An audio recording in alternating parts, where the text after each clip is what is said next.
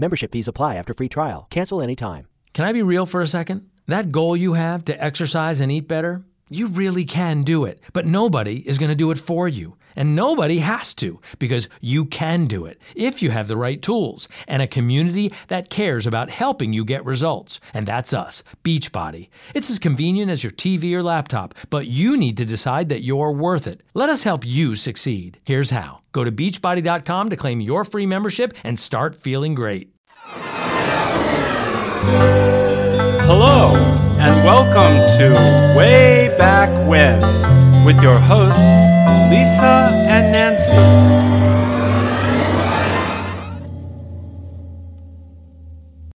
Hi, everyone. Welcome to Big Blend Radio's Way Back When History Show with Nancy and Lisa.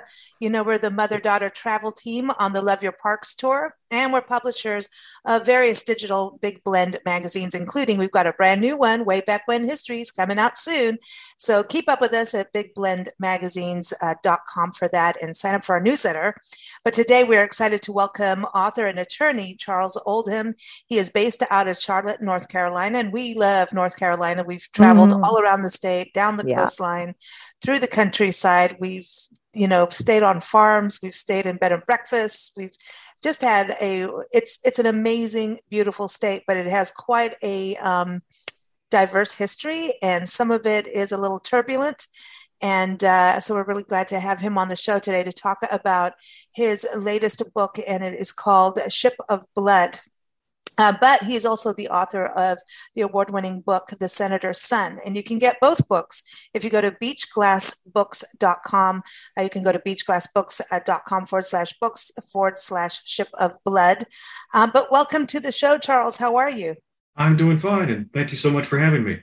We're loving this because I think what you're doing so well. Number one, you're a fantastic author, and you're telling this is a true story, right? And yet it reads like a novel, like, you know what I mean? And I think that's a really important thing for those of us who aren't, kind of the nuts and bolts people with every little fact, and, you get the story over really well. What led you to start writing?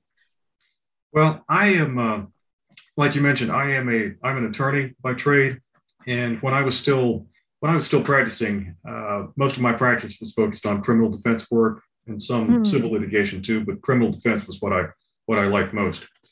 And I always thought that this is the primary reason why I went to law school, was because people always told me growing up that I was a pretty good writer. And I had some stories in the back of my mind that I thought really needed to have some attention, because no one had ever focused on them and written complete accounts of them before. That's what I did with my first book, The Senator's Son. But I reached a point where, I made a commitment to myself, and I said, I'm going to take whatever amount of time I need to away from my law practice, and I'm going to put in the weekends, and I'm going to put in the holidays and do the research to write this first book. And that's what I did with the Senator's Son, which we published in 2018. And it went well enough that I got to a point where I was willing to make the commitment to start writing full time. So that's what I'm doing now. Wow. Oh, wow. Cool. Good for you. I don't know what it is, but all you lawyers and your writing is like, in fact, we have a employment law expert on our show, attorney Ward Heinrichs, and he's writing a fantasy novel. I'm like, what's going on? But he said, listen, if you can't write, you can't be a good lawyer. And the devil is in the details, and you have to be able to write the best letters. And so there's something in that with, I don't know how many attorneys we've interviewed who have written books, and they're some of the best books you can read. And I think what you're doing is so great because you're telling stories that may have been brushed over. Ship of Blood, it did get turned into a movie. Apparently you didn't like that movie so well. Well, there was one film version of it that was produced back in the 1950s. And I don't want to sound like my opinion is the end all and be all, but to be candid with you, that movie back in the 1950s did not do well at all. It did not appeal to the audiences, and the critics didn't like it either. And I think maybe one reason for that is because the filmmakers, they butchered the story completely. What they put together was just not faithful at all to the events that actually happened. And I think the end result was that it was just the film that they put together was a little too silly and overwrought, and it didn't appeal to the audiences. So, and this is something really that, when it happened, it was a really big deal, right? And it wasn't just a night and day case, but so when something gets a little crazy in Hollywood, that can really personally hurt people, so I think that's also a good reason. This is such a great story. I mean, it's amazing. I don't think it needs to be messed with, I don't think Hollywood needed to jazz it up at all. I agree. Yeah. So, but that, that was quite a while ago when it was in Hollywood. Maybe today they would do a much better job of it. Well, I think it could be done. Yes. Yeah. We need Steven Spielberg. Or Oliver North. Yeah. I don't know. We might have to have Quentin Tarantino on this one. I don't know. That'd be a little crazy. But let's get to the story so people, because they're all probably going, what are you talking about? What are you talking about? So tell us, kind of set up the scene. I mean, this was in the 1800s and so the North Carolina coast, as I recall, we've driven up and down South Carolina, North Carolina, and you've got lighthouses. It seems that there was a lot of stuff went on, and in pirates, right? You have pirates and shipwrecks, and so this was like a transport carrier, right? A carrier thing for lumber and all kinds of goods. Yeah, that's true. The case happened in 1905, so just over 100 years ago. And if you're familiar with the North Carolina coast now, I mean, it's mostly beaches and hotels and vacation homes and that type of thing.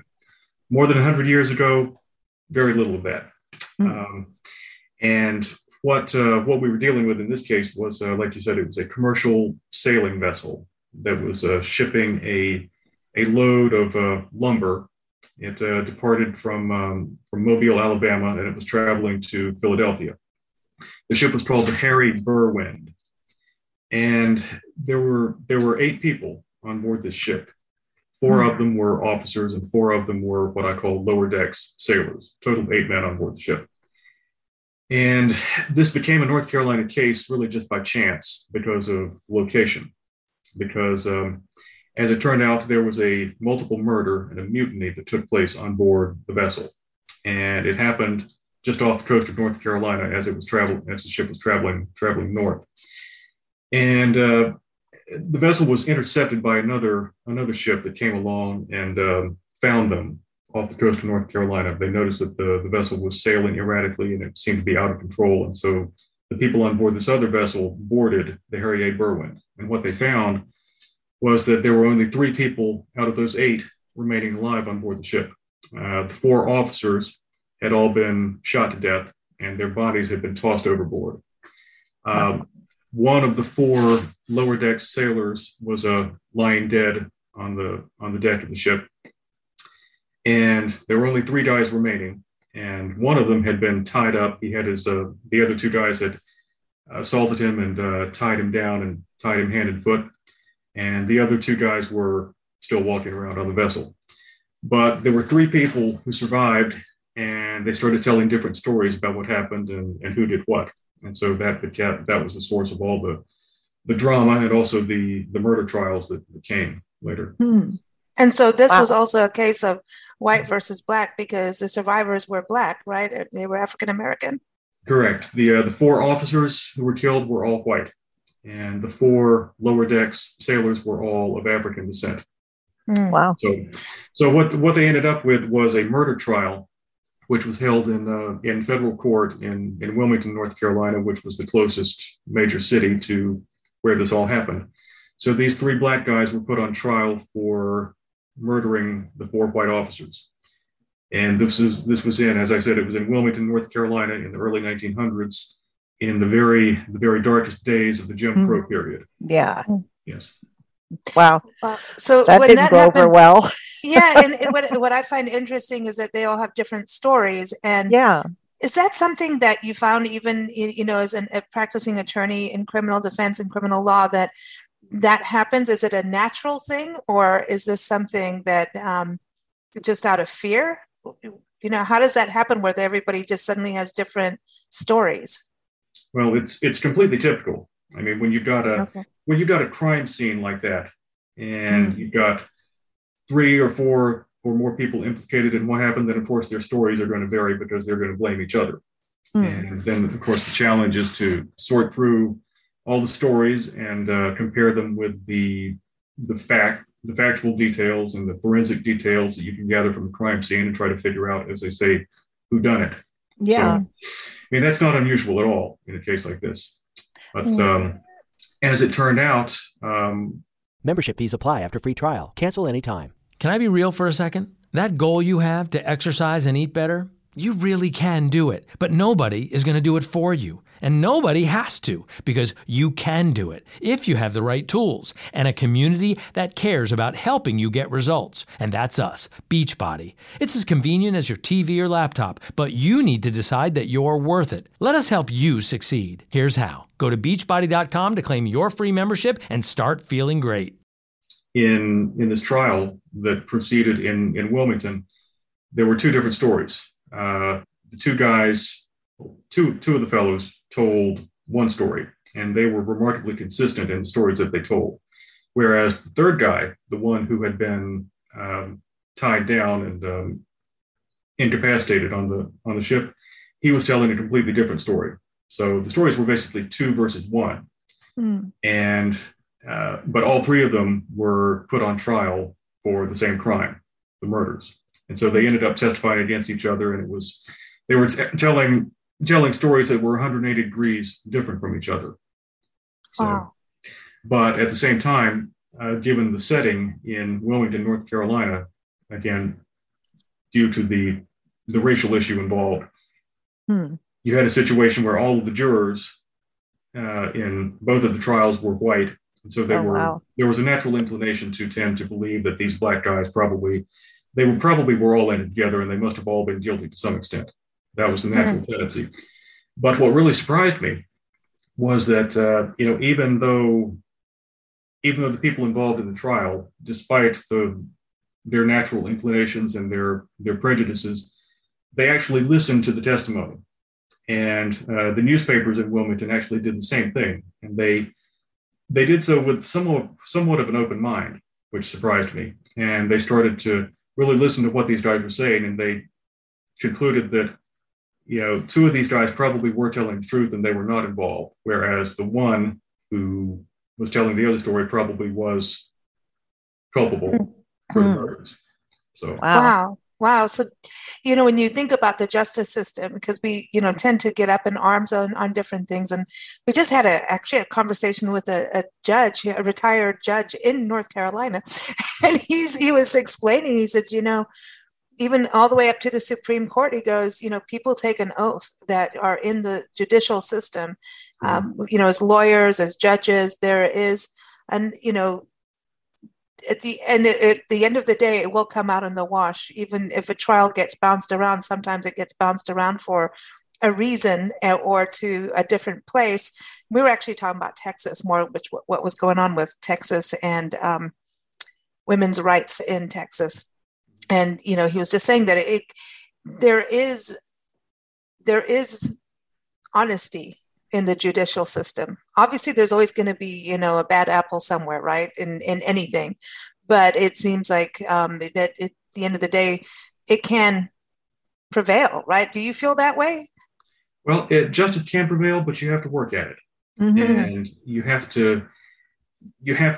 especially if you're a defendant in a murder case, you really have to have advocates who know the law well and who are in there, going to the mat and fighting for your rights, which of course any ethical attorney is supposed to do. And another thing that surprised me a lot about this case in Wilmington was that the attorneys who were appointed to represent these guys, these black guys on trial, these defense attorneys were white, as you might imagine, because they were part of the economic power class in the city at the time.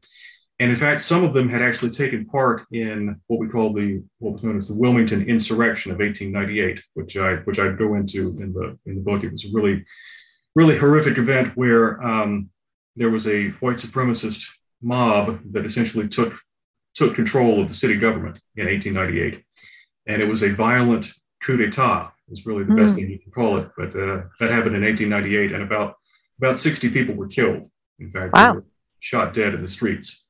And that happened just a few years before this trial occurred. Wow, that's amazing when you think about it, huh? Yeah, but these white defense attorneys, they actually did their job, and they represented these African-American clients whom they've been appointed to represent. And as I said, it did turn out later that one of them really was guilty, and not to give too much away, but they were all sentenced to death at first. And one of them, in all likelihood, really deserved it, and he should have been hanged because he killed 5 people, and his death sentence was carried out. But the other 2 guys, the newspapers and a lot of other people in Wilmington, even white people whom you would never expect to show any sympathy to them, but they did, and they eventually took the case to the Supreme Court, and they took the case to the White House for presidential clemency proceedings, and they took it to Theodore Roosevelt, who was president at the time, and eventually those guys got out of prison, if you can believe it. Wow. About 6 or 7 years later. That's quite amazing for that time in history for that to happen. That really is. Yeah, they're lucky. When I came across the story, really it was just by accident. I found out about it from a historical review article that was written back in 2014 that just summarized the details of the case. And like I said, I just came across that by chance. And when I did, I couldn't believe that I had never heard of this case before. Wow. Yeah, because I mean, I having grown up in North Carolina, spent my whole life here, practiced law here, and yet I've never heard of the case. And like I said, I was just struck by simply the details of how the legal case went. It really is.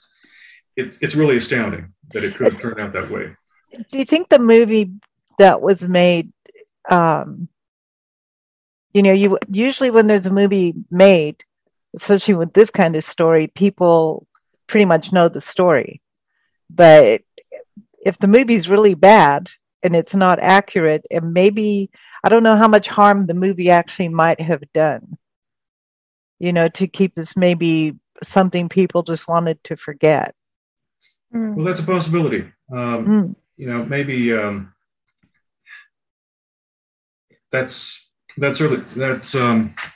that might have discouraged another filmmaker who might have come along later to look more deeply into the case.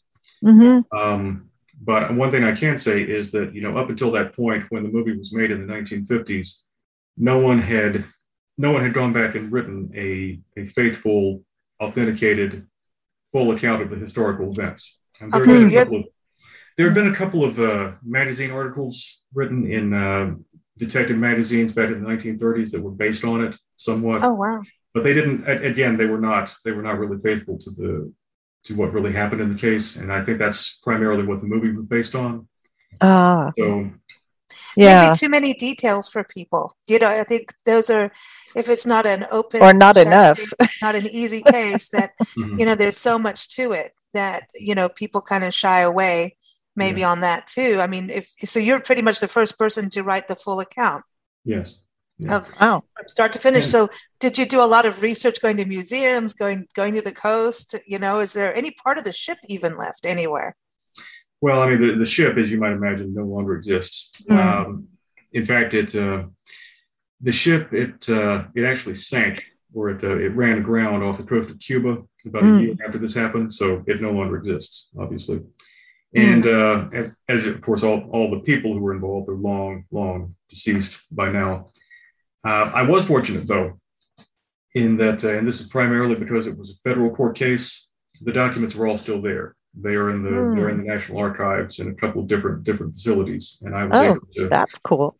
Able to find those, and that was really neat because they preserved not only the trial transcripts but all the exhibits from the trials. For example, the log book from the ship itself. So I can actually admit through that I saw the captain's handwriting of how he was documenting everything that happened on board the ship up until the time of the murders, which was interesting.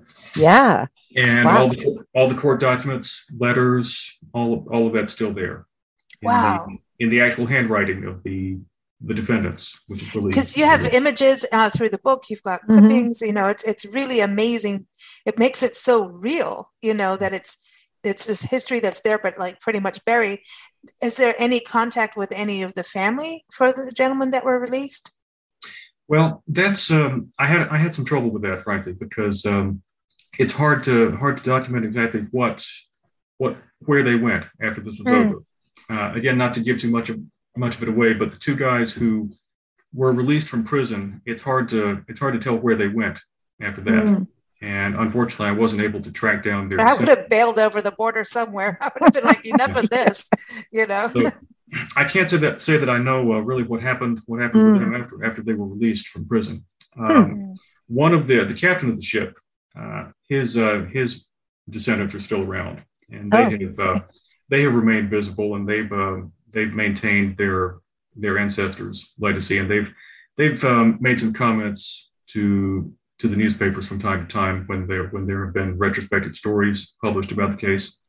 So I had their Membership fees apply after free trial. Cancel anytime. Can I be real for a second? That goal you have to exercise and eat better, you really can do it, but nobody is going to do it for you. And nobody has to, because you can do it if you have the right tools and a community that cares about helping you get results. And that's us, Beachbody. It's as convenient as your TV or laptop, but you need to decide that you're worth it. Let us help you succeed. Here's how. Go to beachbody.com to claim your free membership and start feeling great. Their views on it as well. Okay. But one thing I noticed, and I was a little disappointed by this, but in Wilmington specifically, I found almost no one who had any recollection of the case at all. Wow. Are you kidding me? Wow. That's weird. And it surprised me a little bit. And it's probably because even though the trial was held in Wilmington, really it's just by chance that it was in Wilmington. And neither the defendants nor the victims had families who lived there. Everybody was from away. So there are not any family members still around. But even apart from that, I was really, really surprised that a case with such an astounding and remarkable outcome has been forgotten. And I speculated. So not even the local museums, like historic markers, or no historic markers, nothing in the museums. Nothing, not a thing. Wow, and that's amazing. Even in Wilmington history books that have been written since over the past 20 years or so, and that 20-year mark is significant because it's really just within the past 20 or 25 years that historians have started to focus on the Wilmington insurrection and the events of 1898. And that history has gotten a lot of overdue attention in the past 20 years. But despite all that, nothing about this case. And that really, really surprised me a lot. Yeah, that's kind of, that's just odd. It's like, especially when they maybe did the nobody right thing. wanted to, maybe they just wanted to keep it quiet. Well, that may be. And I'm sure that was the case for a long time. I mean, through the whole segregation era, which went up through the 1960s, and some would say even beyond. But it's really surprising to me that since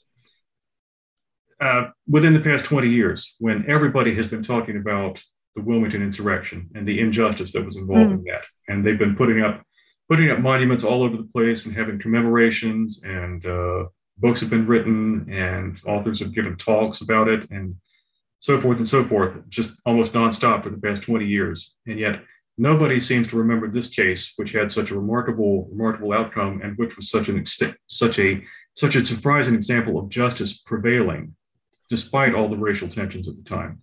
And yet this is the first book about it. Yeah. Wow. It's incredible because I think, it's a good example of what the justice system is about. It's a positive thing, and also including the newspapers in that. I think that's also very important, where it goes on the facts, ma'am, nothing but the facts, ma'am. You know what I mean? I think that's also something huge. And you look at even now, I mean, you look at the case that just happened in Brunswick, Georgia, just over the border. I think that was some positive, things are turning. But it's important to keep the positive out there to show that this could be the way. And that is why I wrote this book, because I wanted this to be a positive story that people could draw upon. And I wanted people to look at this case as an example of how justice could prevail, even in the very worst of times. And I mean, these were the worst of times. There's no dispute about that. But it was just very surprising that so many people in Wilmington were willing to look at the facts, and they were willing to give these guys a chance and actually go to the mat for them and seek justice on their behalf. So, do you think there was a lot of difference between, let's see, you've got 4 black guys and you got 4 white guys all on this boat that isn't that large, the ship, really? It's kind of surprising that it's 4 and 4. Do you think that they got along, or did they really just from day one, things started to ferment? Because it just seems odd. It's like all the whites on top and all the blacks in the hole, or that kind of thing. Well, that arrangement was not unusual on commercial vessels of that day. I mean, the shipping companies, as you might imagine, were owned by primarily commercial outfits that were based in the North, say Philadelphia, New York, and that type of thing. And so the officers tended to be white, and they hired crews who were, in many cases, African American from the South or from the Caribbean. In fact, three of the sailors in this case were from the West Indies, and they were of African descent, but by way of the Caribbean islands. But as to whether there was already tension aboard the ship, I mean, I know there was, because it was documented in the ship's log. The captain was making notes about how some of the black guys were making a fuss about how the conditions on board the ship were not good, and they were being treated badly because of their race and so forth, which is entirely believable, because I can certainly imagine that there was racial tension. And I mean, the working conditions on board those ships were really nasty, I mean, even under the best circumstances, because they were hauling coal and they were hauling lumber before mechanization, and they were sailing down to Cuba and to Alabama, and in the heat of summer doing all that strenuous work. I mean, tensions are going to be high.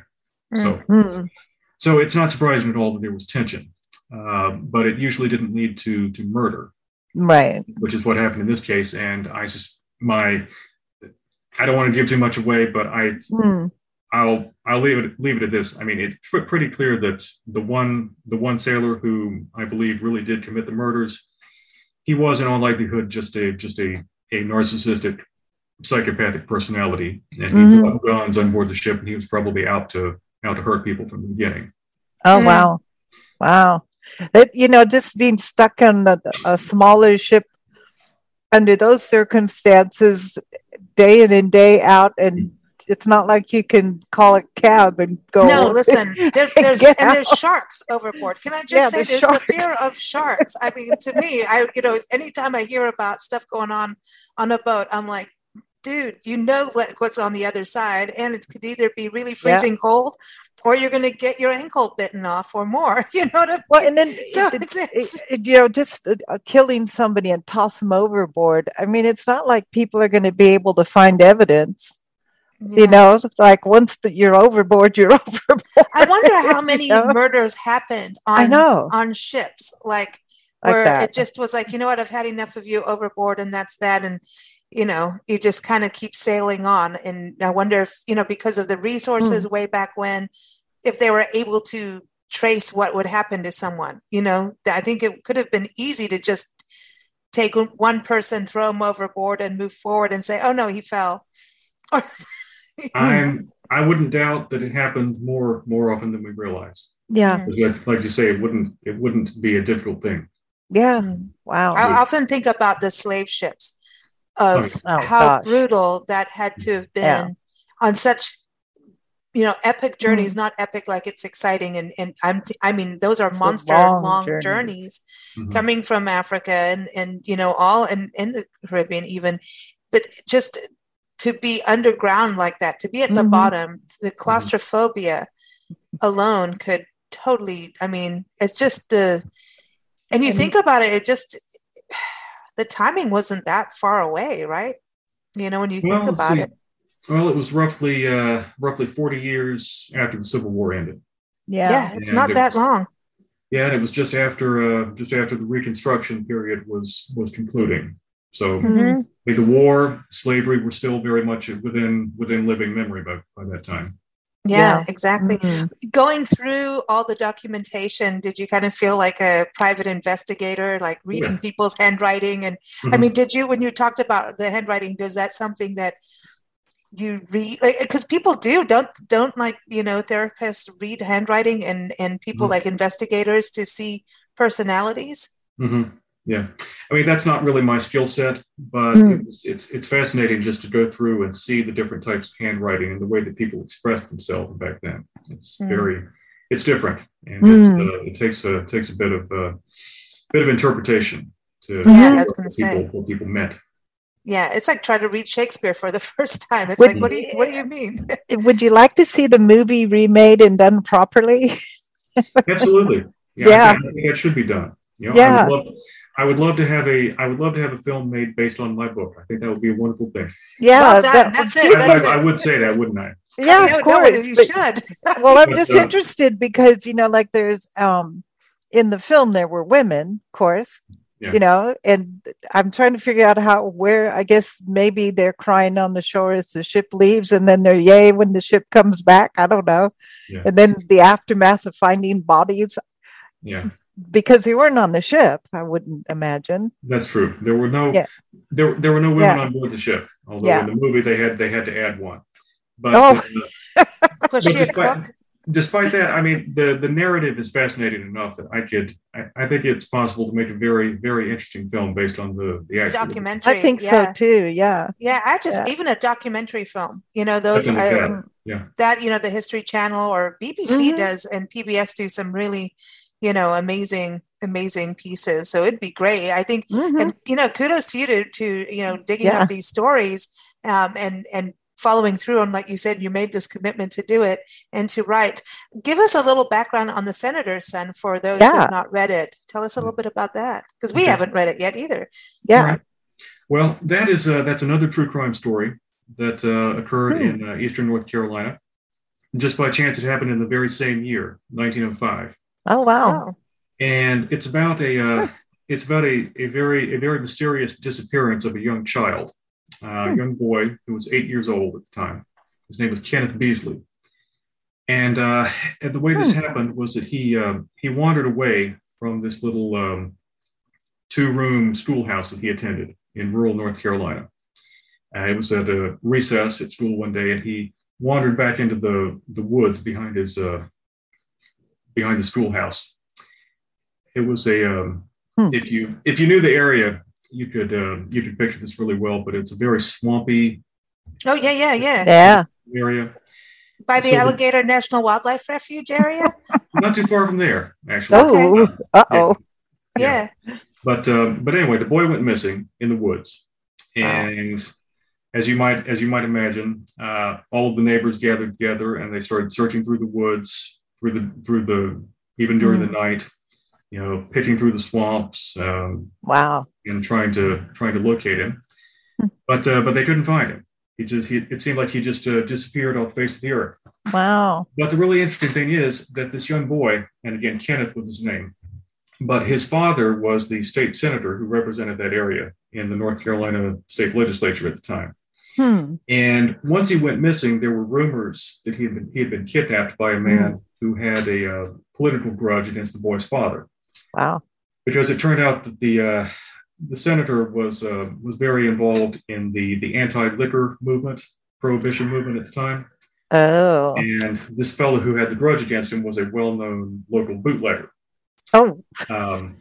Even though Wow. this other fellow had political connections of his own because his brother-in-law was a former governor of North Carolina. So it was this big mystery, and it went on for about a year and a half, with the rumors flying all over the place, but no resolution being taken until a year and a half later, in late 1906, charges were finally filed against this man. His name was Joshua Harrison. He was brought to trial for kidnapping the boy. So again, many rumors, and it turned into a political drama in that part of North Carolina. And it harkens back to the same issues that I cover in Ship of Blood, because the prohibition movement at the time was very tightly wound up with the white supremacy movement at the same time, but there's the issues kind of interplayed with each other. I can tell you it's still a mystery as of now, because they never found the child, even though there was a verdict in the case. Wow. But in going through all the facts that I could find, I think I figured out what happened. Ooh. Alligator. No. Not that. That was the first thing that went through my head. Okay, don't blame the animals. Wow. But that's crazy, because North Carolina really was like the home of bootlegging, and North Carolina, Georgia, Alabama. And I mean, even think now, I mean, Daytona races came from bootleggers. I mean, that NASCAR, I should say, not these Daytona, are some pretty exciting stories. I think you better go knock on Hollywood's door. Yeah. Yeah. Yeah. So are you working on another one? Is this like are you getting into is this like North Carolina historic true crime? Yeah. I've got a couple of ideas that I'm bouncing around. I'd like to expand a bit. I'd like to do something that's not as locally based, something that might have a bit more of a nationwide appeal. So I think there will be a third book, but I haven't decided on exactly what direction I'm going in with it. Okay, so in Louisiana, in a town called, outside DeRidder, it's in DeRidder Parish, it's DeRidder, there is a Gothic jail. It is the only Gothic jail in the country, and it's one of the creepiest places I've ever been to. Creepy. And it's haunted, presumably, and back then in those jails, the jail family, the jail warden and his family would actually live in the jails, which I think is a whole other, because you go in the basement and it's Gothic. I mean, it looks like this Victorian kind of mansion. It's got a spiral staircase. It's just like a, it's like creepy. Going inside a lighthouse, the way the spiral staircase is, and the cells are on the outside. They had one for the women, but the women misbehaved and would take their clothes off and show themselves out the windows. So then they put a cage within a cage to cage the women up. I mean, it was it was crazy. But there were two guys, and it made headlines for it. These two teenagers robbed a cab driver. And in doing so, when the cab driver fought back, they killed him, pushed him and the cab into a swamp. And then they ran off with the money. They got caught and hanged in this prison. And this was a big deal. Now the town comes up. And whenever I talk about lynchings and hangings, people did come out with their picnic baskets and their watch kids. These things. It's not with their kids. It was like a party. This was the town event. So they came out, and apparently when they hanged them, they marched. You could see it in the noose, and that they have a makeshift noose now of exactly where it was, which is freaky. And I swear that somebody's hand was on my head when I was walking up the stairs. I just saying. But they actually took them out on stretchers, the dead bodies, through the crowds. Out of the door. Crazy. But this story to this day is still blowing my mind about just two young guys and a cab driver all over like $20 or something. And it just, this whole court case. And as you enter the ground floor of the jail, to the right, you see the spiral staircase, and you look straight up and the noose is just hanging there. So that is where they hung them. So it's just like you walk in the front door and there'd be a body. Yeah, you got to go to Louisiana. That's a pretty good story. Louisiana's, because they had the no man's land when there was no law and order after the Louisiana Purchase for 3 years. This one strip, the neutral strip, nothing, like all the pirates gathered up there, and it's just cool. So I don't know. Go to Louisiana. This swampy stuff is always good. It's like the going on the coast. I mean, there's this intrigue of people being in those ships and those boats is. Just it's mind-blowing what human beings have done in the past, and now here we are, controlling ships by Wi-Fi. Nothing about that surprises me. It's entirely believable that they would have handled the case that way back then. Yeah, but that's crazy. I think they were white kids. And it's like that's it, and but. Man, but you've got to have seen a bit of everything in your law career. Is it better typing it out instead of being on the courtroom floor?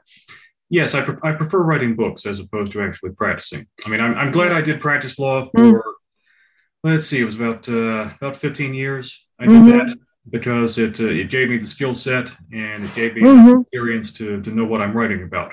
Right. Having done that, I'm having filled my head with the experience. I enjoy writing books more. Awesome. Well, you're good at it. That's sure. cool. Yeah. Well, Thank you so much. I can't wait for everyone to hear this and to finish the book too. It's like, it's, I love it when true stories get to have their due without it being too glossy, when it reads like a novel where you can get into it, that's a true talent. So that's awesome. I want to give everyone, again, it's Charles Oldham. And you can go to beachglassbooks.com, which is, you always want to go to the publisher's website or the author's website. And that's the place to go to purchase the book. Obviously, all the other places as well. But we always want to promote the publishers directly. It's, let's keep small businesses going. Yes.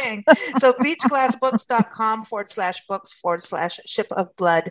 If you just go type in Charles Oldham on the website, you'll find him there too. And of course, keep up with us at bigblendradio.com. And thank you so much for joining us. It's been a true good discussion. Well, thank you so much for having me. I really appreciate it.